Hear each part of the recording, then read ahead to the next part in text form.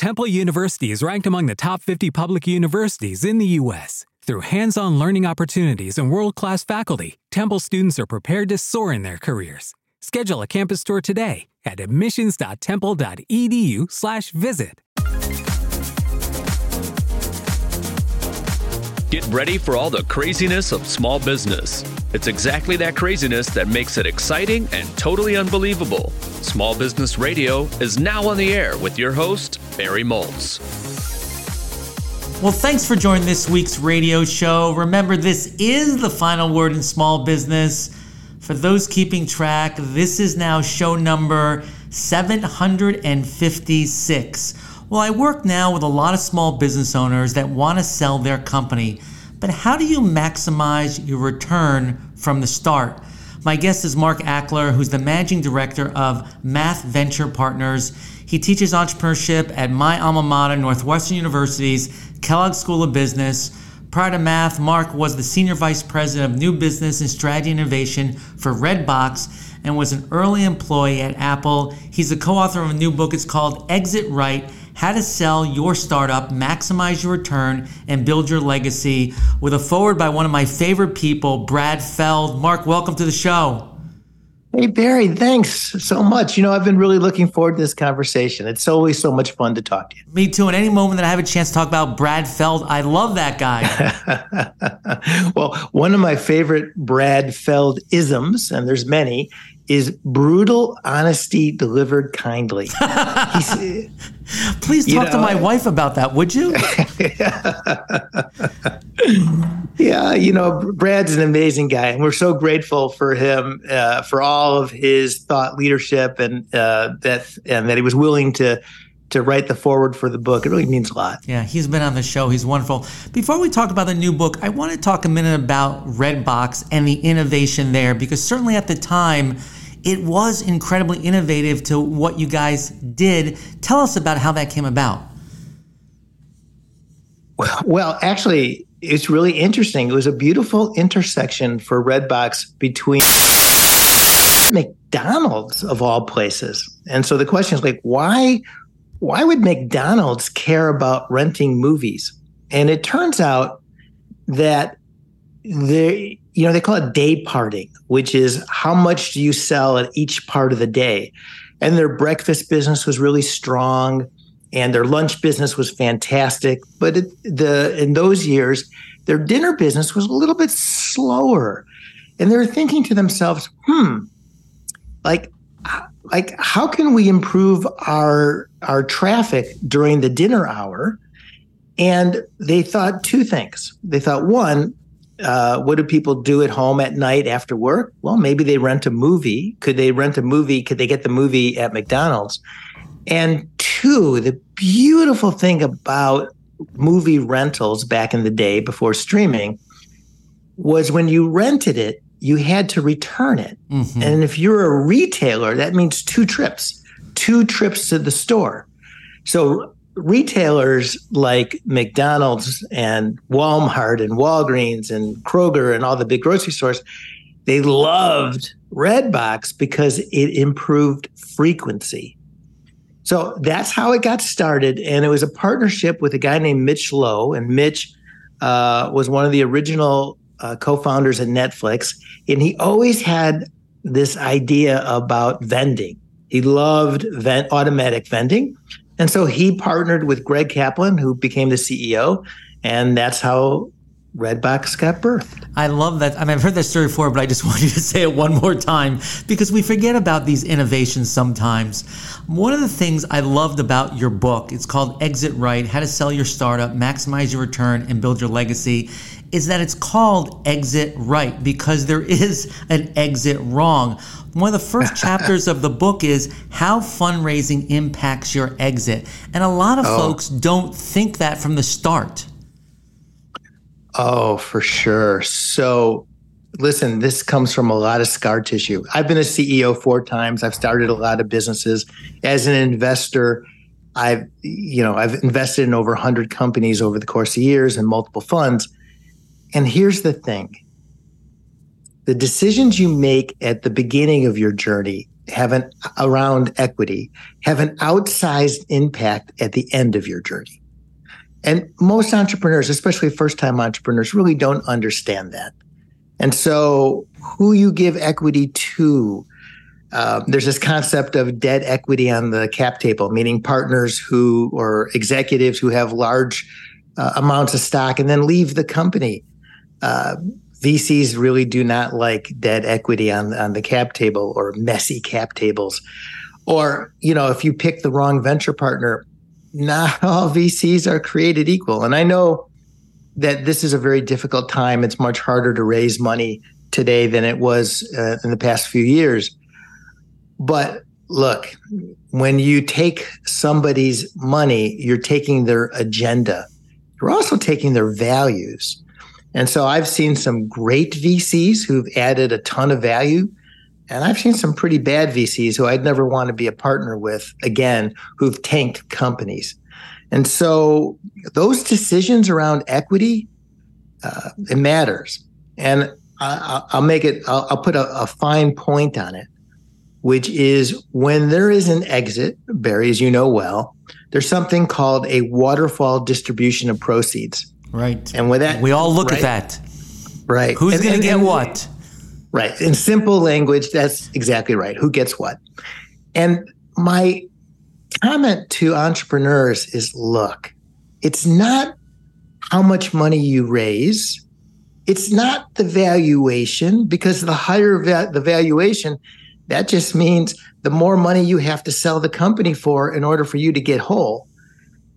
When there's a waterfall distribution of proceeds, what are the common shares worth?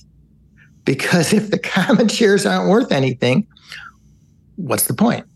So those decisions you make early on really do matter.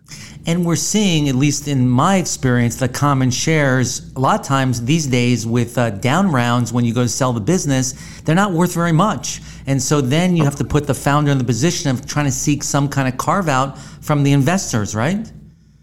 Yeah, that's right. And it's funny you should say that. Let's look at it from both perspectives, from the perspective of the entrepreneur and the perspective of the investor. So the entrepreneur, or I think of it as a pendulum. The pendulum swung one way to the extreme where it became very founder friendly. Now the pendulum swings all the way to the other, where the investors are getting their pound of flesh, and deal terms matter, like preferences, like 2x, 3x preferences, dividends, that accumulate over time, all add up, all make a difference. And all of those VCs who 4 or 5 years ago said, "Oh yeah, I don't care about the valuation. I don't care about, let's just go do the deal," because it was the greater fool theory. As long as the next person down the line paid more, they were okay. Those very same VCs are piling it on right now. They're really pushing the valuations low. They're piling on, 2x, 4x. I just saw a deal with a 6x multiple. Right? 9% dividends, annual dividends. That really adds up 10 years later. It makes a difference. And what I say to those VCs is, look, good luck trying to sell the company. If the common shares are worth zero, you're going to have to negotiate with the founders, with the executive team, because they're not going to be motivated to sell. And what inexperienced VCs don't understand, I love alignment. Yes, I want to have a little bit of downside protection. Okay, fine. But when different classes of shareholders have wildly different financial incentives, bad things happen. And that goes on either extreme. In fact, I just saw an article on Hopin. Do you know Hopin? No. It was an English company. They raised over $1 billion, and they just sold last week for $15 million. Wow. So they raised $1 billion. But here's the thing. the entrepreneur in 2021 took $150 million off the table in a secondary. So the investors got zero and the entrepreneur got 150 million. Amazing. Right? One of the things go ahead. No, Sorry. Go ahead, Mark. No, I was just going to say extremes on either end of the equation drive me nuts. Yeah, and I love your idea of alignment because what I'm seeing more and more now are earnouts, right? The valuations when you sell the business are lower, and then there's some kind of earnout. And what's the incentive for the founders when they stay to work on the earnout if they're not going to get anything? Yeah, right. I want you to address one tool that a lot of people use now when they start to raise money is safes. Tell us what safes are, and is that a good idea or a bad idea in the beginning? Yeah, well, a safe is a note, and it's typically a convertible note that says, we're going to borrow this money, and hopefully there's going to be another financing event philosophically, and when that financing event happens, that note will convert into preferred shares in the next round. I've done a series of talks on this. I am not a fan of safes. And if it's under $1 million, okay, fine. It's not that big a deal. But here's the issue. Let me tell you the pros and cons. The pros, if I'm an entrepreneur, speaking from an entrepreneur's point of view, is it's really cheap and inexpensive and fast and quick to do. And so it's easy. It's really easy to do a safe. And a lot of people think that that's the right thing to do. But let me tell you the con. So I'm a chess player, and chess players like to think 3, 4, 5, 6 steps ahead. And if you're taking an earlier stage round, the thought is that most likely you're going to raise another round. And the question is, how do you put yourself in the position to be successful for the next round? And the problem with a safe is, look, if it's $500,000, it's probably not going to make a difference. But if it's millions of dollars, what happens is that the next investor, the new investor, they don't care about the pre-money. What they really care about is the post-money. When the whole transaction is over, what percentage of the equity do I have as a new investor? Well, a safe converts. So that conversion means that it's going to be dilutive to the new investor. It's going to be more expensive to the new investor, and their money is going to buy less. And what I have seen happen over and over again is, especially in these market conditions, is they just start layering safes one on top of another. And pretty soon you now have $1 million, $2 million, $3 million plus of safe notes, which means it makes it much harder for the new investor to invest. It means you got to raise more money at a higher valuation.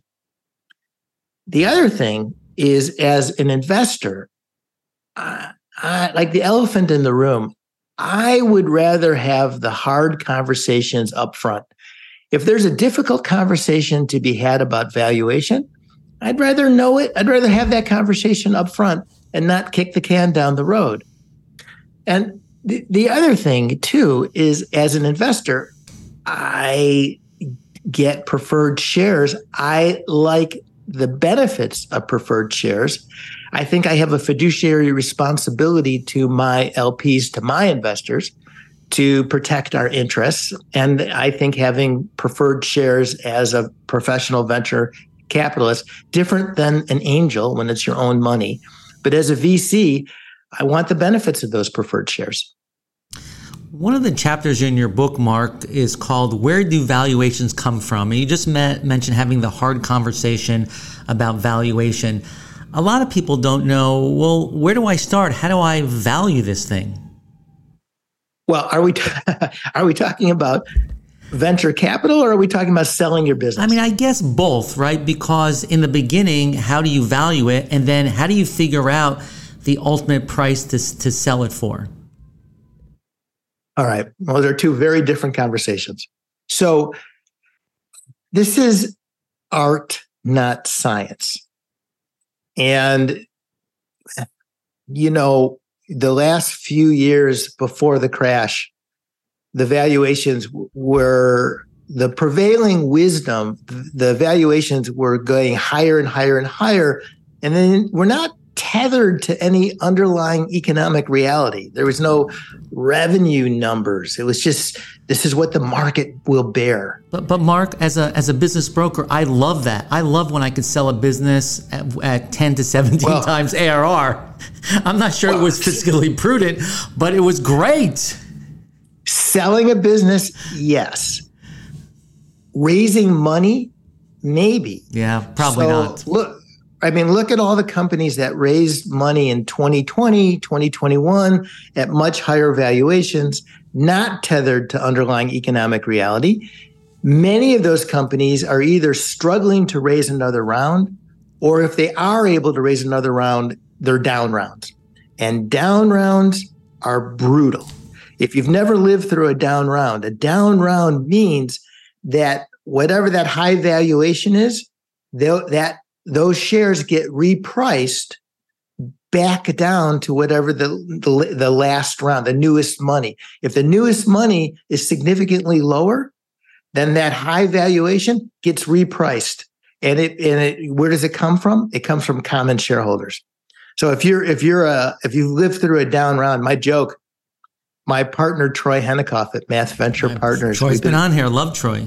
Great cyclist too. Yeah, great cyclist. We've been friends for years. So I first met Troy in 1999 and 2000, early 2000. We invested in his company, SurePayroll. He was the CEO. This was before the dot-com crash. He loved us. The dot-com crash happened. I led the A round. He was very happy with me. I led the B round. The B round was a significant down round.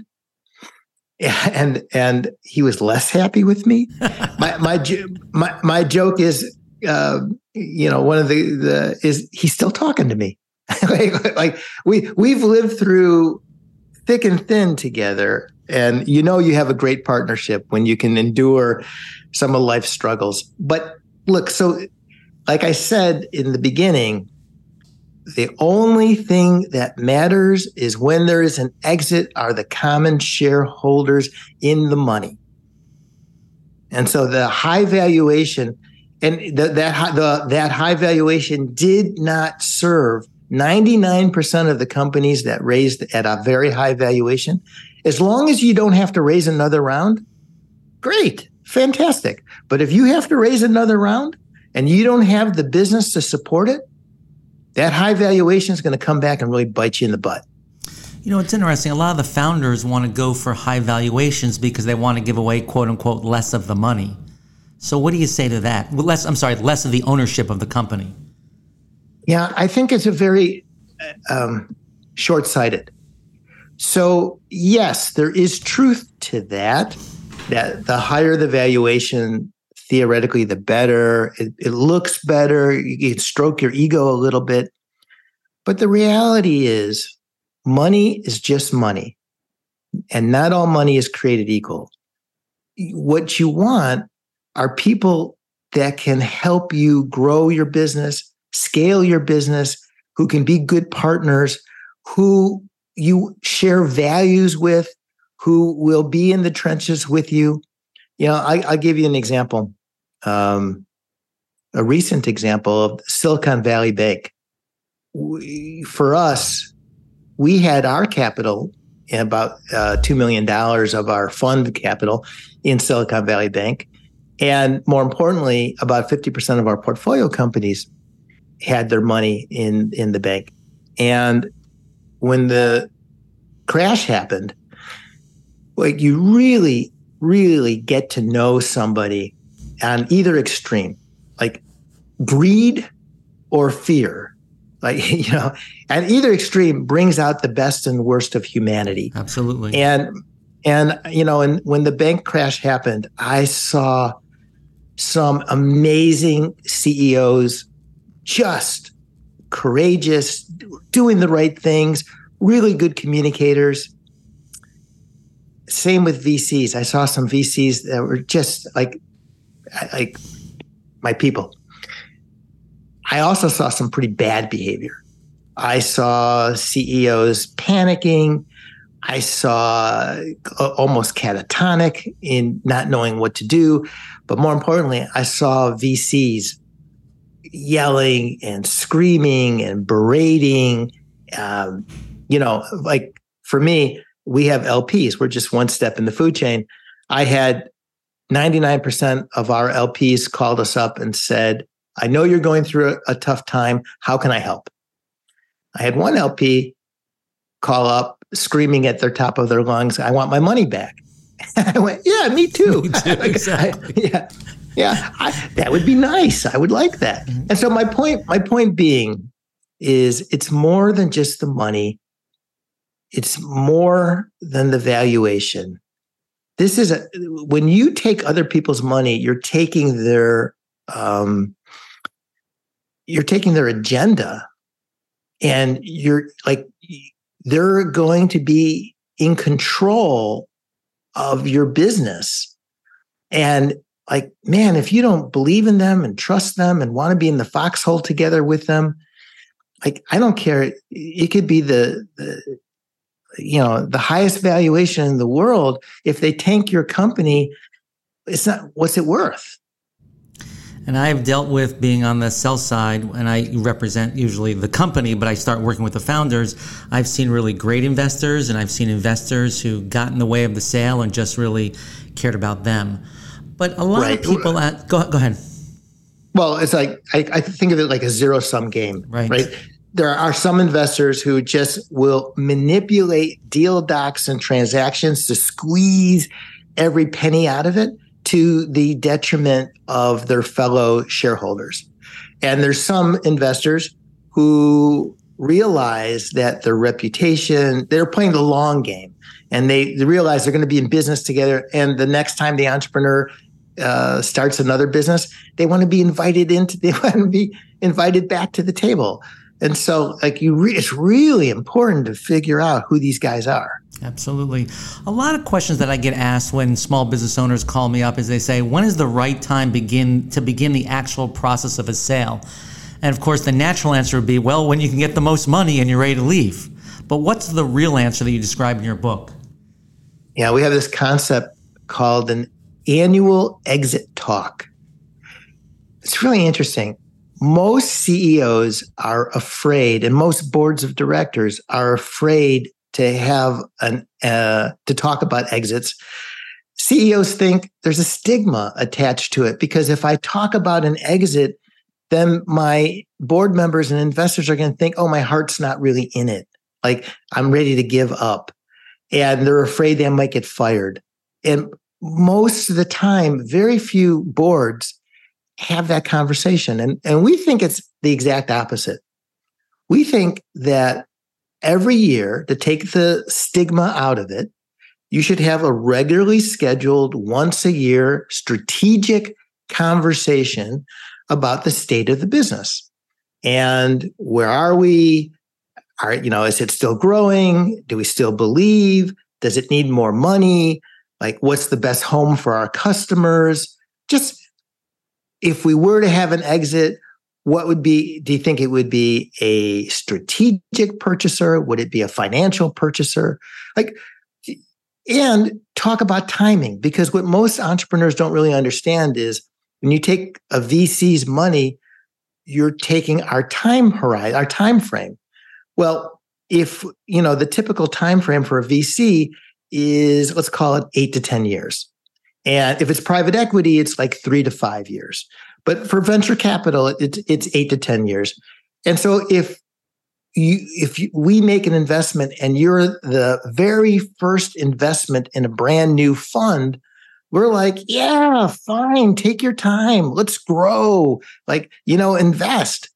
But if you're the last investment and it's approaching year 10 of a venture fund, and our LPs are saying to us, hey, we want our money back. You said it was going to be 8 to 10 years. It's year 10. And there's real pressure on us to start providing liquidation back to our proceeds back to our LPs. well, then we're under a lot of pressure. So it's really important to have that alignment conversation and that timing conversation with your board. It's also a great way to say, hey, look, we need more money. Are you guys in? Because if you're not in, maybe we should talk about this is the time. And the other thing too is if you have multiple VCs, if you have multiple investors in a deal, oftentimes we don't talk between ourselves on timing. And we don't know, where the other fund is in their fund cycle and what their expectations are. The other thing that an annual exit talk does is you can be very thoughtful and intentional about who do you think would be the most likely acquirer? Because you could start to build relationships. As part of this book, we interviewed dozens and dozens of CEOs and bankers and M&A attorneys, but we also interviewed heads of corp dev at almost all the major tech companies. And we asked them the question, like, what do you wish CEOs knew before they came to talk to you? And like we asked them, like, what made the best deals? What made your worst deals? And the theme, some of the patterns that came out of it is they like to buy companies from people they know, people they trust, that people they have relationships with. Well, those relationships don't happen just because a banker knocks on your door. Like, it takes years to build this trust. So if you can start to identify whether it's financial buyers or strategic buyers, and if it's a strategic buyer, and build those relationships, build trust, you also can start to understand their business. Because in the book, we talk about FAIR, which is our acronym for what makes a good transaction, which is fit, alignment, integration, and rationale. And the rationale, if you can nail the rationale of why 1 + 1 = 100, then that's how you get the best value for the company. We're talking with Mark Ackler, who's the co-author of a new book called Exit Right. We'll be right back. My work with thousands of small business owners over the last 20 years inspired me to write my next book on how to make changes. Well, that's not exactly true. More accurately, my frustration and the resulting challenges working with small business owners forced me to write this new book.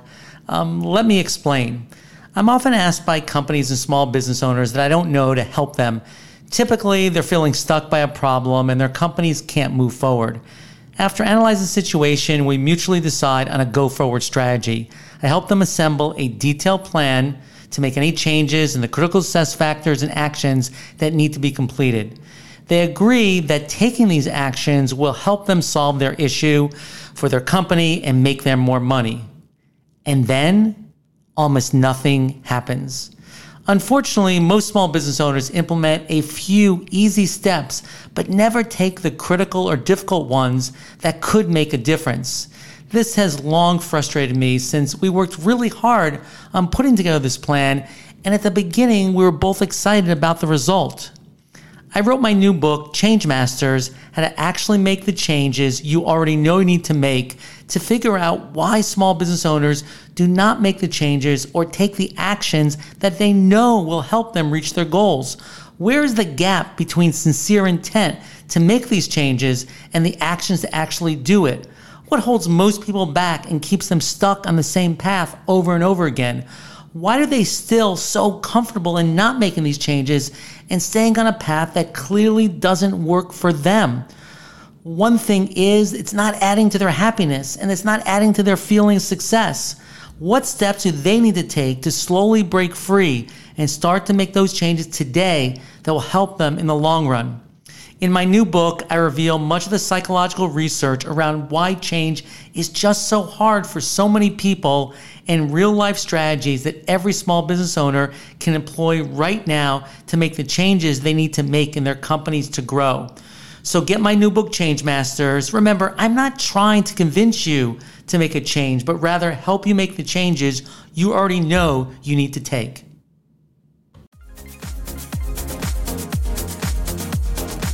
Stick around to get your small business unstuck. More of Small Business Radio with Barry Moltz. I want to welcome back Mark Ackler. He's the author of a book called Exit Right, How to Sell Your Startup, Maximize Your Return, and Build Your Legacy.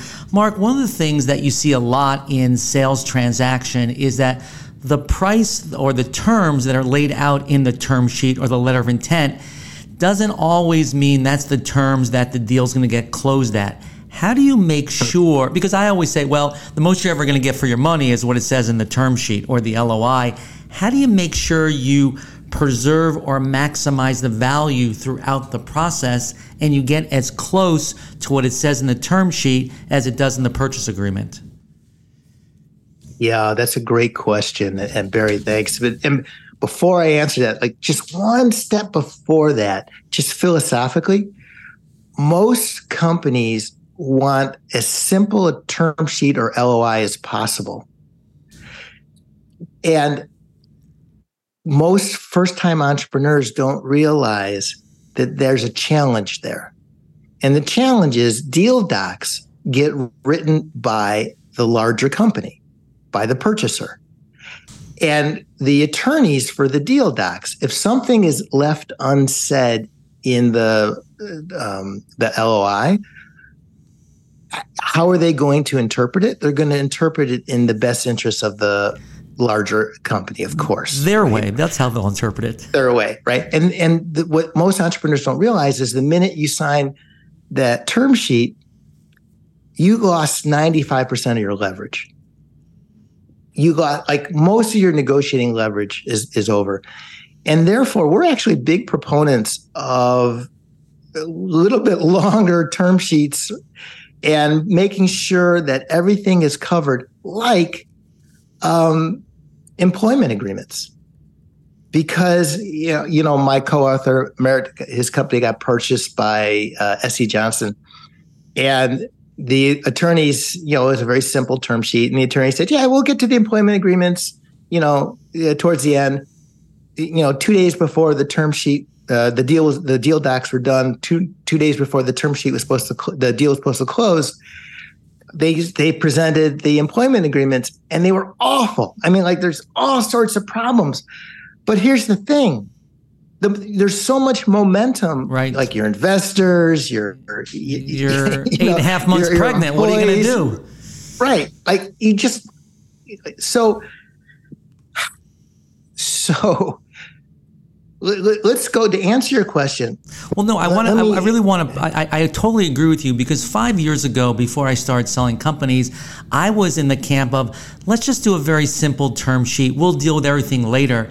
And that caused problems, exactly what you said. So now I'm like you, I'm in favor of actually a very detailed term sheet, like, right. Okay, is there going to be a net working capital calculation? And what is the definition of that? Is there going to be escrows? Is there going to be a non-compete? Yes. Let's talk about all this now, because as you said, as soon as you sign that term sheet, you give away all your leverage. So I'm totally in favor of that. It takes a little bit longer, but at least I feel we have more of a chance of actually getting the deal done and it not collapsing.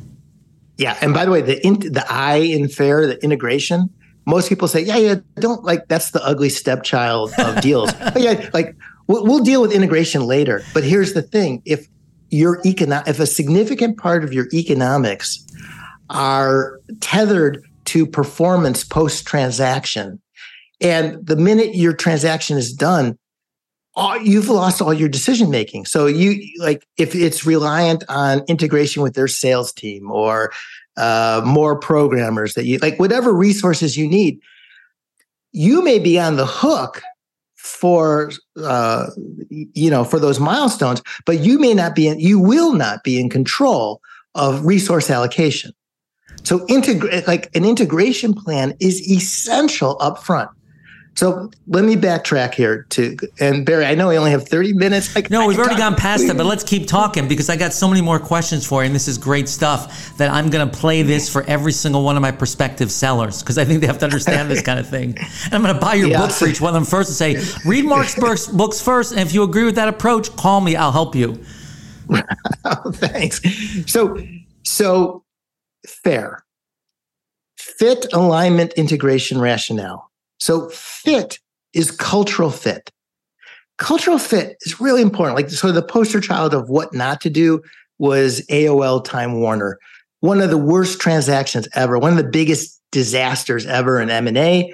And part of it was, this was New York, suit and tie, 1990s, legacy culture, very risk averse compared to AOL, high flying, internet, blue jeans and t-shirts.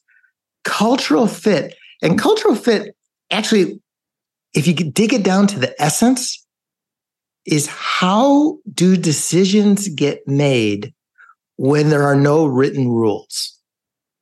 Like, I'll go back to values and ethics, like Wells Fargo forcing people to do deals that they didn't want to do, signing up people for credit cards or bank accounts they didn't want. Like, how do you make decisions about short-term versus long-term? How do you invest? How do you allocate scarce resources? When you think culture, you think blue jeans and t-shirts versus suit and tie, but it's way deeper than that. It's like, how do decisions get made and what are our values? So cultural fit. The second piece of that is alignment. And here's the thing. It's not only alignment amongst all your key stakeholders. So if I'm a seller, making sure that my board of directors and my investors and my key executives, and not to forget your significant others, spouses. I've heard dozens and dozens of stories about how spouses had an oversized impact on the decision of when or how much to sell. Like, that's funny, because I always ask the entrepreneur, so what does your spouse think very early in the process? Right. Of course. I mean, look, I put my wife through hell for the first 10 years of our marriage as an entrepreneur. Like, she has a say. She has like, it impacts her too. And so building alignment amongst your team, and you actually threw out, I've seen this as well, where a VC board member goes rogue and tries to cut a deal around the CEO or negotiate with the bankers separate from the CEO. Bad behavior happens all the time. So alignment is really important, but alignment also on the buying side. So many rookie CEOs think, I have a champion, whoever that champion is, and it's the champion's job to build alignment on their side of the table. It's my job to build alignment on my side, their job on their side. But I don't think so. There's certain things as a CEO you cannot outsource and assume, right? We all know what assume stands for. And as a CEO, I want to make sure that, yes, my champion, but I want to know that all the other key stakeholders are nodding their head and saying yes. A lot of transactions fall apart, even after a term sheet. Absolutely. And they fall apart because there isn't alignment. The CEO is not on board, or the CFO is not on board, or the CEO is a champion, but the board of directors says no. Like, alignment is really critical, and you cannot assume that the other side is fully aligned. Yeah, we had a deal where we went through term sheet and we still had not talked to the CEO. We're only talking to the champion. And I'm like, there's something wrong. We're never going to get this deal done if we don't sit down with the CEO and talk about how this is going to fit into their company. And sure enough, the deal fell apart. Exactly. Alignment is really important. The next, so fit, alignment, integration. So I started talking about, look, the minute that deal's done, you've lost all control. So, by the way, if the acquiring company, if the acquiring company or it's a private equity firm and interest rates go up and there's a lot of debt, there's a lot of pressure, and they have to start cutting, where do they start cutting? The new guy, like that's the first place CFO goes. They're not going to cut their core; they're going to cut, the ancillary. So making sure that the integration plan is understood and it's in writing And if you need specific resources like people or sales integration or capital, like whatever the resources that are built in and part of that integration plan, that has to be put in writing because life changes. Not only markets change, people change. A CEO can leave, a new CEO could come in and have a totally different strategic, point of view. If it's not in writing, it's going to get cut. And by the way, if it gets cut and you have a milestone that has real economic impact to you, sorry, Charlie. So I is integration, and then the most important is the R, which is rationale. And this is where most entrepreneurs fail. Most entrepreneurs, they just think it's about us, and they look at, most transactions get done. You even said it. Most transactions get done on a multiple of either top line revenue or earnings, depends on the transaction. But looking at a multiple is looking backwards. It's like, this is what we've done in the past. And yes, we're going to give you a multiple for future revenue, but it's a backwards looking perspective.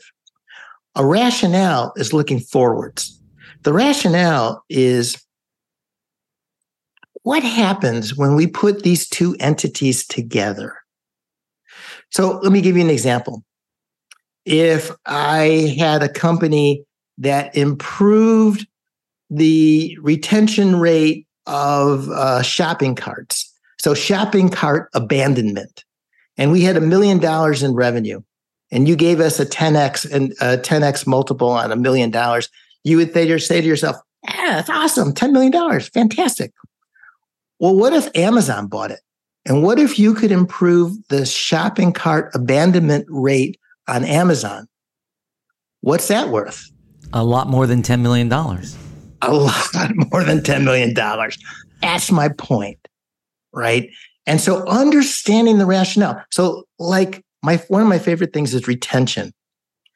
If you had a product that improved the retention rate of the much larger purchasing company's core business, what's that worth?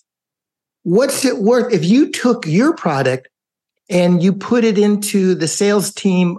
I'll give you a great example, a classic example of Instagram and Facebook.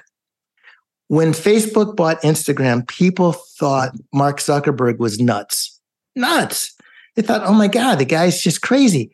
Instagram had 40 employees, virtually no revenue, and they sold for just under $1 billion.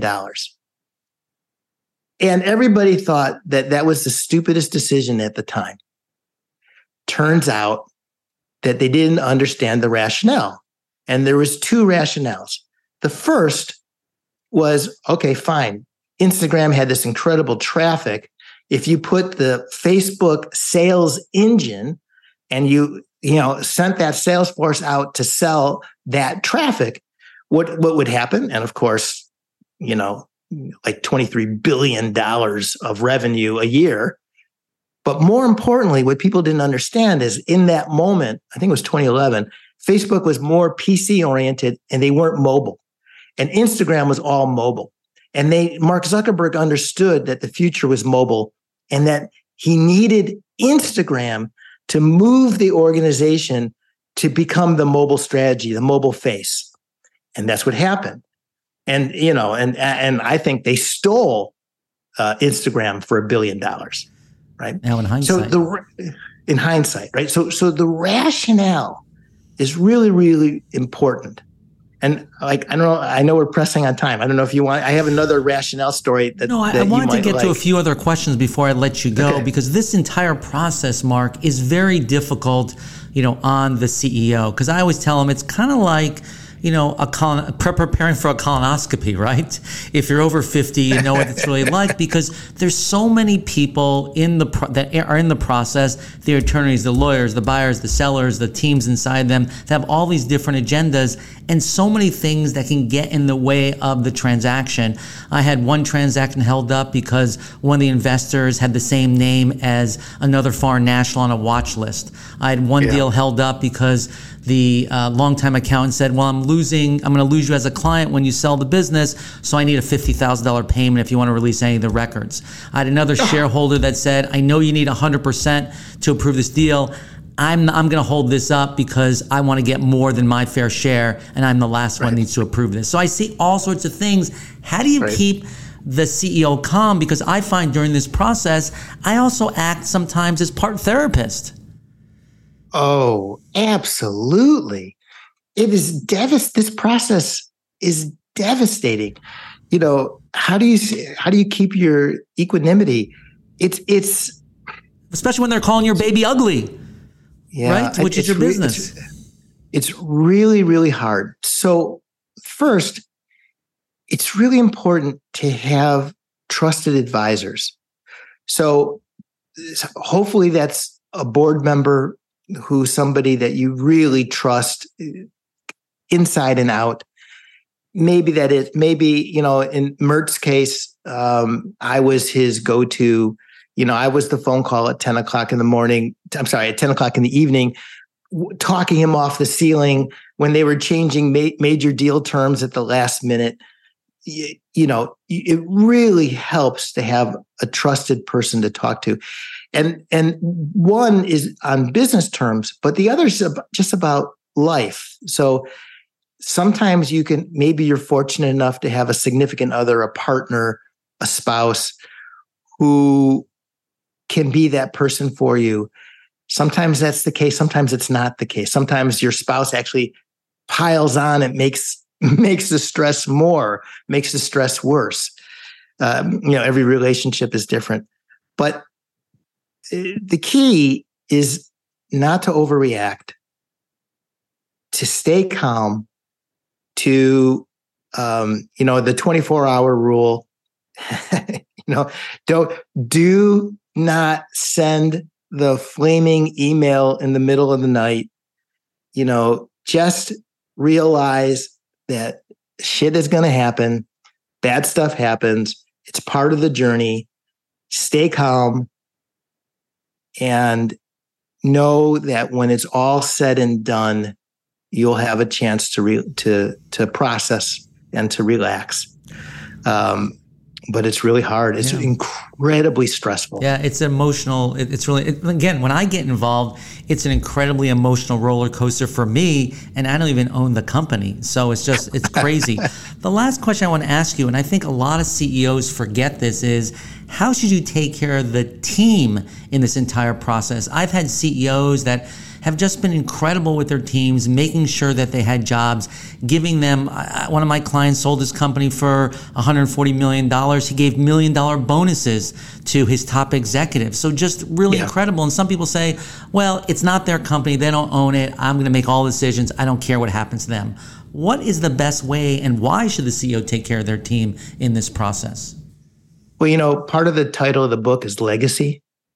And I'm a believer in that the CEO should be a leader for everybody, not themselves, and not only themselves. And the question I ask CEOs is, when this transaction is going to be over, will your employees come back to work for you in the next company? Will your investors want to invest in you in the next company? Will the leader of Corp Dev who was at this company, who then goes to the next company, will they want to buy your next company? Are your relationships going to be intact? Will your customers want to buy from you? Will your partners want to partner with you? I'm a huge believer in servant leadership and playing the long game. And so, for those people who view life through the lens of, once again, being a zero-sum game, good luck. I hope I never encounter you. I hope I'm never in business with you. And if I am, you can guarantee I will never do it again. Right. And it doesn't mean there aren't tough choices, but I think you have to share the tough choices with your team. Yeah, absolutely. Of course. And man, there's tons of tough choices. There's it's not, if a deal is, I'm making this up, $100 million transaction, it doesn't mean it's $100 million. It's like, who gets what, how much of it gets paid today, how much of it's in the future, how much of it's allocated to an employee bonus pool. There's all sorts of gray zones there. And, I would just say, the golden rule, do unto others as you would want to be done unto you. And that life is long. Most people don't realize, like most of us, Barry, like you, I started 4 companies. I was a CEO 4 times. And, your reputation really matters and it stays a long time. I always say you meet the same people on the way up as you do on the way down, so you better be nice to everybody.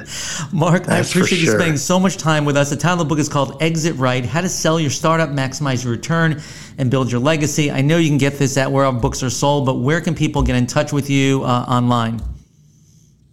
Yeah, so Exit Right it's Amazon everywhere, and online I'm on LinkedIn, and my email is my name, markackler@gmail.com, and I'm always glad to help. I'm always talking to entrepreneurs, and anything I can do to help, I'm always glad to do it. Mark, thanks so much. And I want to thank everyone for joining this week's radio show. I got to thank our incredible staff, our booking producer, Sarah Schafferin, our video and sound editor, Ethan Moltz, our marketing manager, Courtney Gilchrist. If you're serious about being more successful in 2023 or you're thinking about selling your business, give me a call. I just have a private line, 773-837-8250, or email me at barry@moltz.com. Remember, love everyone, trust a few, and paddle your own canoe. Have a profitable and passionate week. You can find Barry Moltz on the web at barrymoltz.com or more episodes of Small Business Radio at smallbizradioshow.com.